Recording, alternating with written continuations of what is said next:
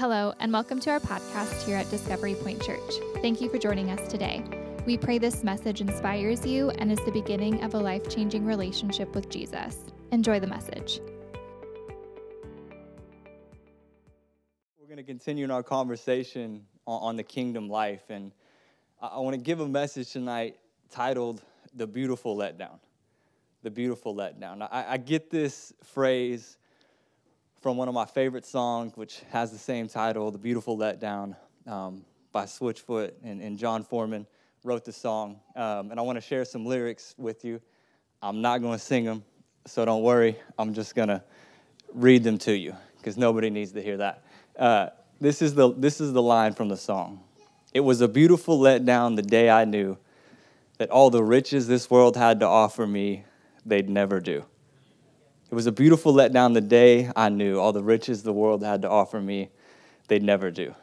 This specific set of lyrics have always stuck out to me, and I'm sure as you heard them right now, they stuck out to you and reminded you of what a beautiful letdown this world is. Many of us understand the truth of these words. We've tasted what the world is like, and we've understand that it's not what we thought it was. We've seeked after the things of this world. We've pursued it. We've gone to the world for comfort, for meaning, for value, and we've been let down time and time again. My friends, I want to just remind you for a moment that that's a beautiful letdown, because those letdowns are really why we're here today. Amen. A lot of these letdowns are why we're sitting here. A lot of those letdowns are why Jesus is so precious to us. A lot of those letdowns are why we're taking so seriously the pursuit of living the kingdom life. Because we know the kingdom life is not like the life of the world. The kingdom life, there's joy, and there's peace, and there's satisfaction, and there's fullness. And there's promises that are always fulfilled, amen? The world, it can't keep up its end of the bargain. Over and over again, you'll be let down if you continue to pursue it. But what I want to do tonight is I want to talk about and highlight just some wonderful things that are in the kingdom of heaven. That as we live the kingdom life, as we pursue it, what we get to experience and be a part of. So if you're here tonight and you don't really know if you're pursuing the kingdom life or you're kind of hearing about it here at Discovery Point and you want to hop in, man, tonight's the night. Make that commitment and live the kingdom life. If you're here and you're living the kingdom life, man, I want to encourage you tonight to keep going. Keep fighting the fight. Let's run this race well, and let's keep our eyes fixed on Jesus. Amen. The specific scripture we're going to look at tonight are the three Beatitudes in Matthew chapter 5, verse 6, 7, and 8. And they're going to be on the screen for you right here, reading out of the English Standard Version, the ESV, or with the student ministry, we call it the ISVA. That's what we call it back there. Picking up in verse 6, this is what Jesus says. Blessed are those who hunger and thirst for righteousness, for they shall be satisfied. Blessed are the merciful, for they shall receive mercy. And blessed are the pure in heart, for they shall see God. We're going to read that one more time. Back up. And y'all know it because we just sang it. Verse 6, blessed are those who hunger and thirst for righteousness, for they shall be satisfied. Blessed are the merciful, for they shall receive mercy. Blessed are the pure in heart, for they shall see God. Those are our verses tonight. That's what we're going to dive into. Let's take a moment and pray before we really dive in. Heavenly Father, we come before you. And I heard this week a pastor say that you show up where you're wanted. God, we want you here tonight. We want your Spirit to touch us, to change us, to shape us, to mold us. God, we want you here. If you don't show up, it's just a bunch of cool people hanging out. But when you're here, lives change, chains fall off. You do things that, God, we could never imagine, and I ask you to do those tonight. Pray for anybody in here, Lord, who feels like they're going through it. I ask, God, that you would just give them a moment of peace and a breath of fresh air as we dive into your word. Pray, God, for any burdens in here. You tell us to give them to you. So, God, I pray that you give us the strength to give you those burdens that we're carrying. God, I pray for myself, as I know I can't do this without you, and I won't try. But God, I will abide in you as you abide in me. I ask that when words fill me, you would speak, God, because I don't know what we need to hear, but you do. So, God, have your way tonight with us. We love you. God, we're believing that you're going to do something amazing, and help us to just have a lot of fun as we dive in. And we ask this in your precious and your holy name. Amen. Amen. So the first kind of point of our conversation tonight, as we turn to Matthew chapter 5, verse 6 specifically, is the letdown of worldly satisfaction. The letdown of worldly satisfaction. Now, many of us know this, and I don't got to spend too much time on it, but we know that there's nothing in the world that can truly satisfy our soul. We know the world has nothing in it that can last forever. The world has nothing in it that can completely bring us purpose and value and meaning. I want to show you a reality statement that goes like this. The world does not have the power to free us from the pursuit of satisfaction, but it does have the power to keep us in it. It doesn't have the power to free us from the pursuit of satisfaction, but it has the power to keep us in it. What I mean by that is the world has this way of feeding us things that will always leave us wanting something else, always leave us wanting more, pursuing more. So what the world gave us might have been cool for a second, but there was still something else in us that wanted something more. There was something in our soul that wouldn't stop searching, wouldn't stop looking. And as we look at the world, we come into this cycle of never being fully satisfied and always chasing after what's next, always seeking after what's next, reaching and grabbing for anything to satisfy our souls. But the kingdom of God is not like that. The kingdom of God is about freedom. And as you look at Matthew chapter 5, verse 6, Stu, if we can back up, I think the verse is on that slide so we can see it. There's freedom there. And let me show you where it's at. Jesus says, "Blessed are those who hunger and thirst for righteousness, for they will be satisfied." Blessed are those there is satisfaction in its fullness, in the pursuit of righteousness and the pursuit of holiness. The world can't keep its promises, but Jesus always does. Amen. And when Jesus says, when you hunger and you pursue righteousness, when you thirst for holiness, there you will find satisfaction. You see, there's freedom in that. Jesus breaks the cycle of constantly wanting more. He breaks the search of trying different things and seeking different things to find purpose in our life. He's it. And Jesus says, when you seek righteousness, when you seek the kingdom, you will be filled. You will be satisfied. Jesus has the promise, and he's waiting for us to take hold of it. You see, if you want to be satisfied, we have a role to play. Jesus will keep up his end of the bargain. It's our job to hunger for righteousness and to pursue holiness. Jesus will take care of the rest. This is available to us, my friends. This satisfaction, this freedom is available to us if we will seek it where it's found. That's our role, to seek it where it's found, and we will find it in Jesus. To give us some more insight on this, I want to show you a quote from Dr. Martin Lloyd-Jones. And this is what he says. He says, "We are not to hunger and thirst after blessedness. We are not to hunger and thirst after happiness. But that is what most people are doing. We put happiness and blessedness as the one thing that we desire, and thus we always miss it. It always eludes us. According to the scriptures, happiness is never something that should be sought directly. It is always something that results from seeking something else."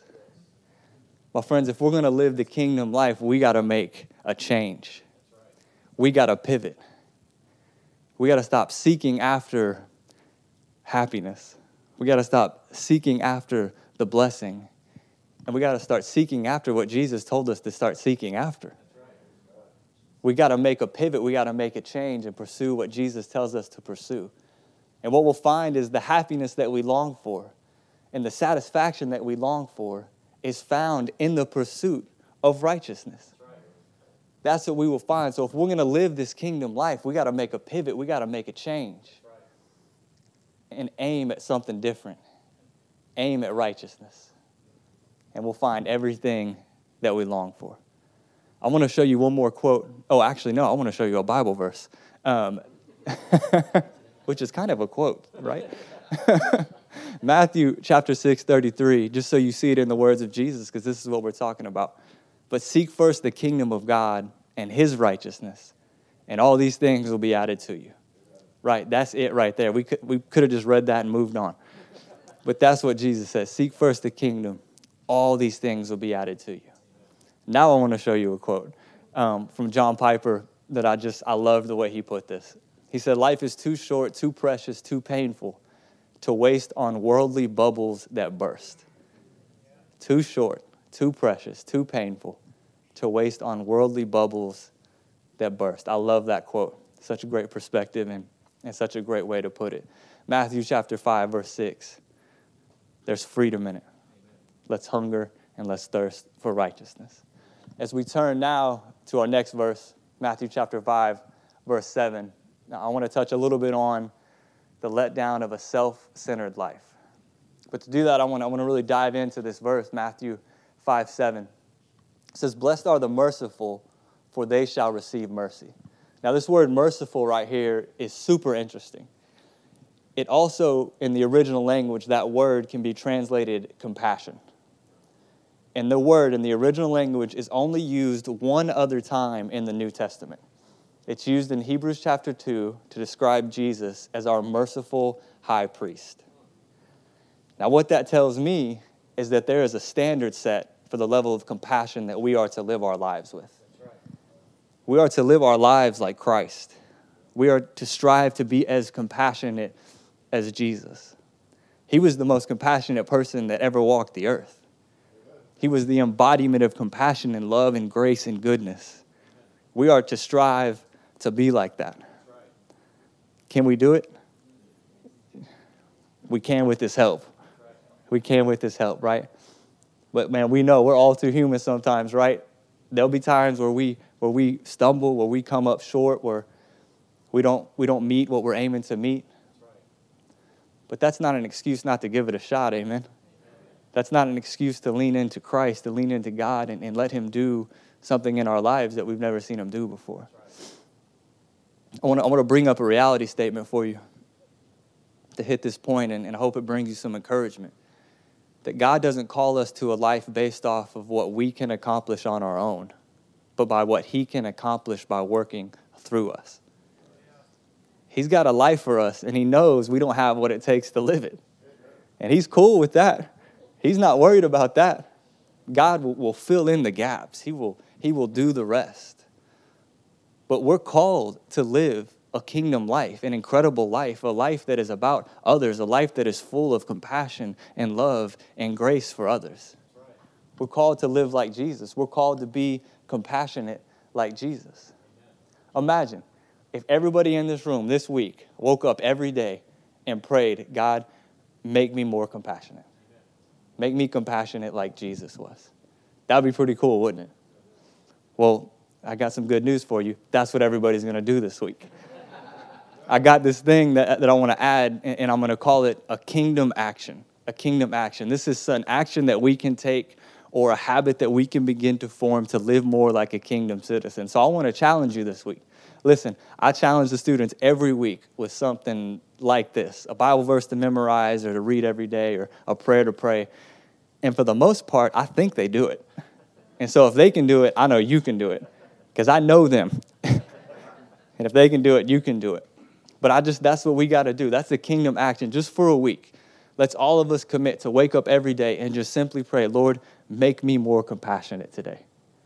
Make me more loving today. God, make me like Jesus. I want to strive to be as compassionate as He was, as He is. Pray that every day, and let's see how differently our lives are, how differently our relationships are at work or with our family, or how different God just starts doing different things and bringing opportunities to you because now you're seeking to be compassionate to others. Are y'all down to commit to try to do this? Let's do it, man. This is the kingdom action for this week that I want everybody to dive into and take seriously. One more thing on this is I kind of want to talk about the letdown of a self-centered life. one of my favorite things that ever happened in the Bible was somebody asked Jesus, what is the greatest commandment? And I read that as, okay, Jesus, what's the greatest thing I can do with my life? What should I strive to do with my life? Jesus said, love God and love others. That right there tells me that this life is not about me. Our lives, they're not about ourselves, but they're about others. And there's a letdown in only living your life for yourself. Because when you live a life for yourself, you'll never go the extra mile for somebody else.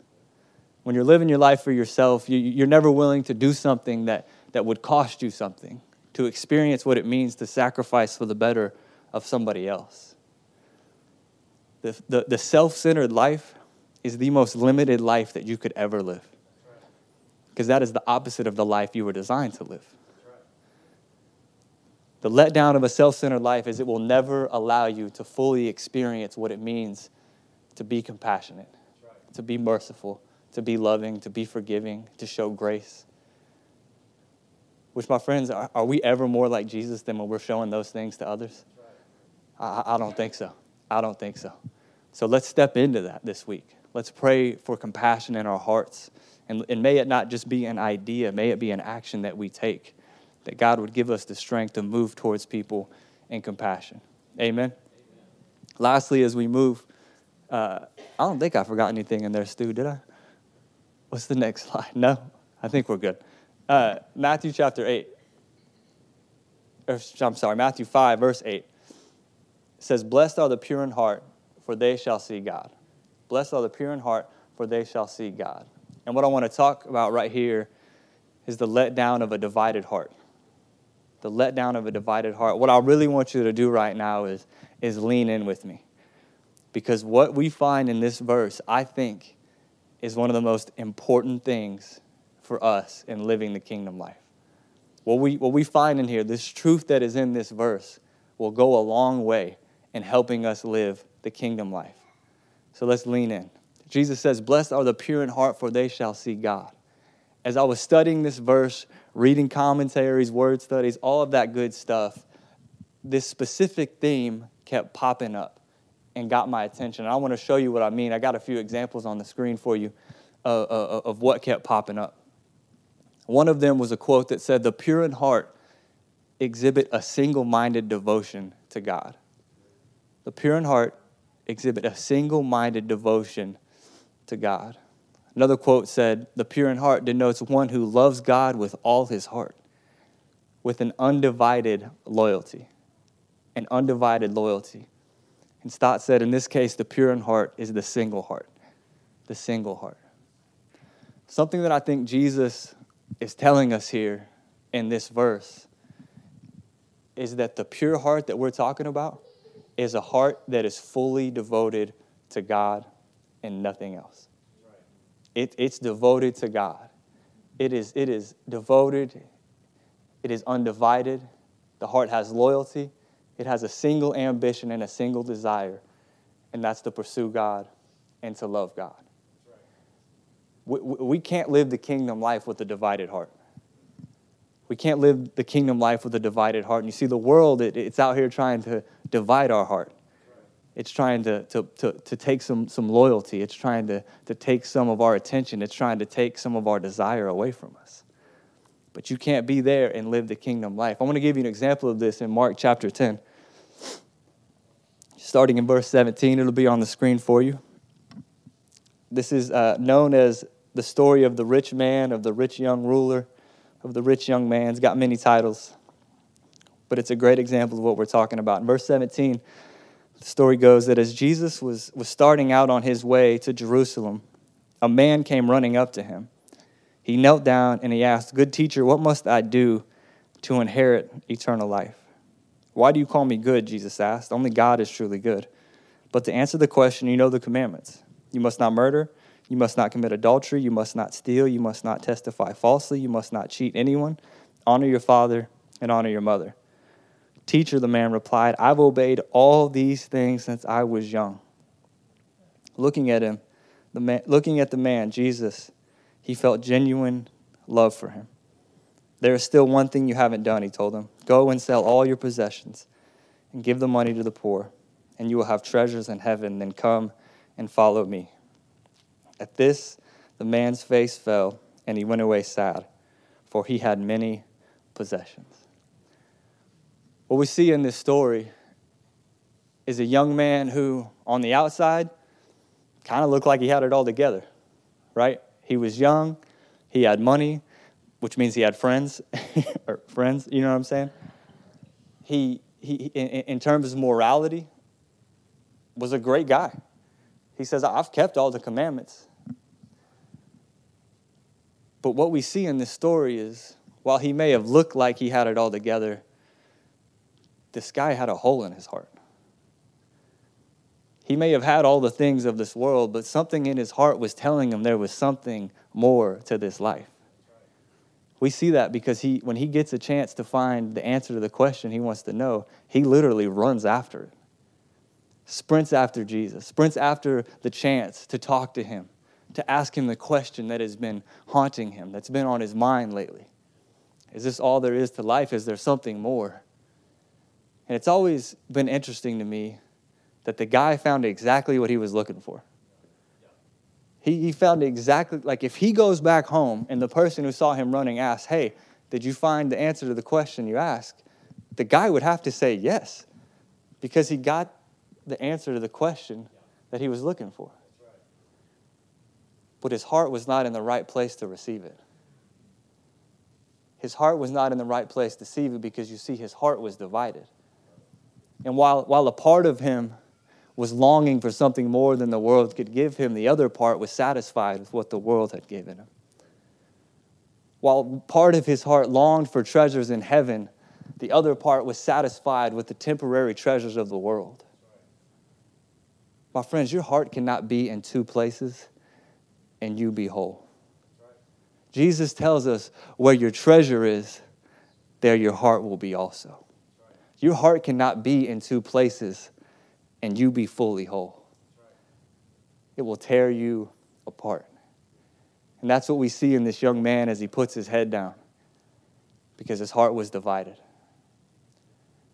My friends, we have to have a heart that's devoted, wholly and fully to Jesus. We have to have a heart that says what that old song used to say: "You can have all this world. I just want Jesus."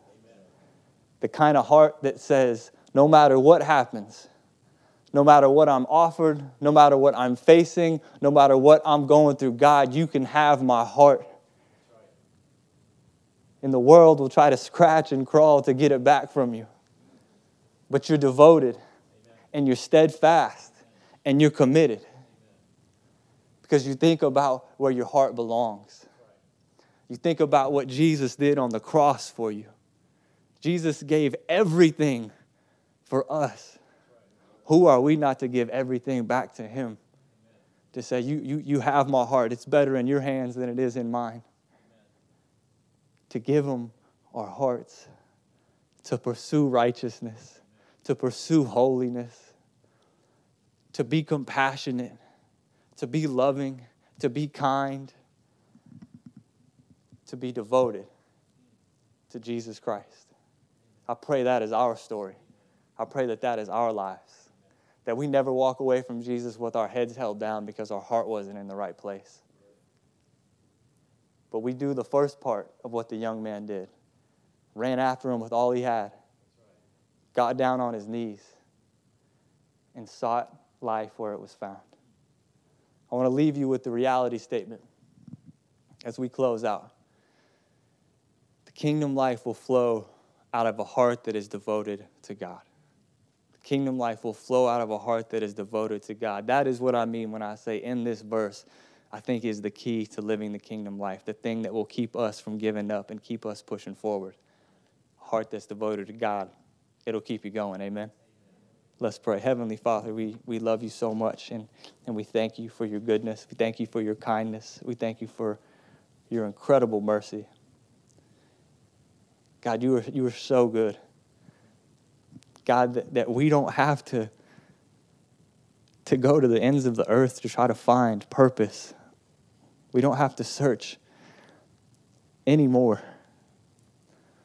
for life. We don't have to search for happiness. We don't have to search for meaning. We don't have to search for value. We don't have to search for peace. God, we have all of that in you. Everything we could ever need, it's found in you.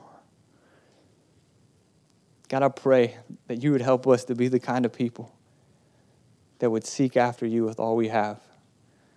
In these longings in our soul, that we would take them to you because you are where they are found.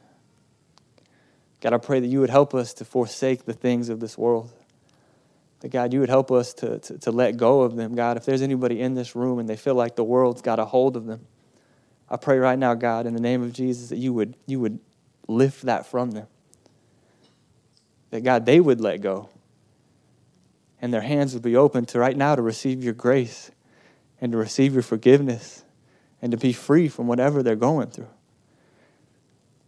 God, I pray that as we pursue the kingdom life, that, God, we would pursue it for the right reasons, that our heart would be devoted to you, that we would thirst for righteousness. God, help us to do that. We don't do that naturally. You have to help us to do that. Help us to thirst for righteousness. Help us to hunger for holiness, Lord. Help us to be compassionate. Help us to be devoted. God, we love you so much, and I thank you for what you did in this room tonight. And I just want to say, if you're in here and you've never given your life to Christ, or you have the question like the young man had about eternal life, real life, life everlasting, life in abundance, I want to encourage you to come grab me or Pastor Greg, and we would love to just share with you what Jesus has done for us and what he's done for you. For those of us in this room, God, who are pursuing the kingdom life, but we're tired and we're weary and we're beat down, I pray that you would rejuvenate us tonight by your Spirit, that you would give us a fire and a passion to continue to run this race well. God, help us to abide in you as we do it. Thank you so much for joining us on our podcast today. We pray you allow this message to transform you to take what you learned and share the love of Jesus to those around you. You can stay informed and connected by following Discovery Point Church on all social media platforms. Thank you, and God bless you.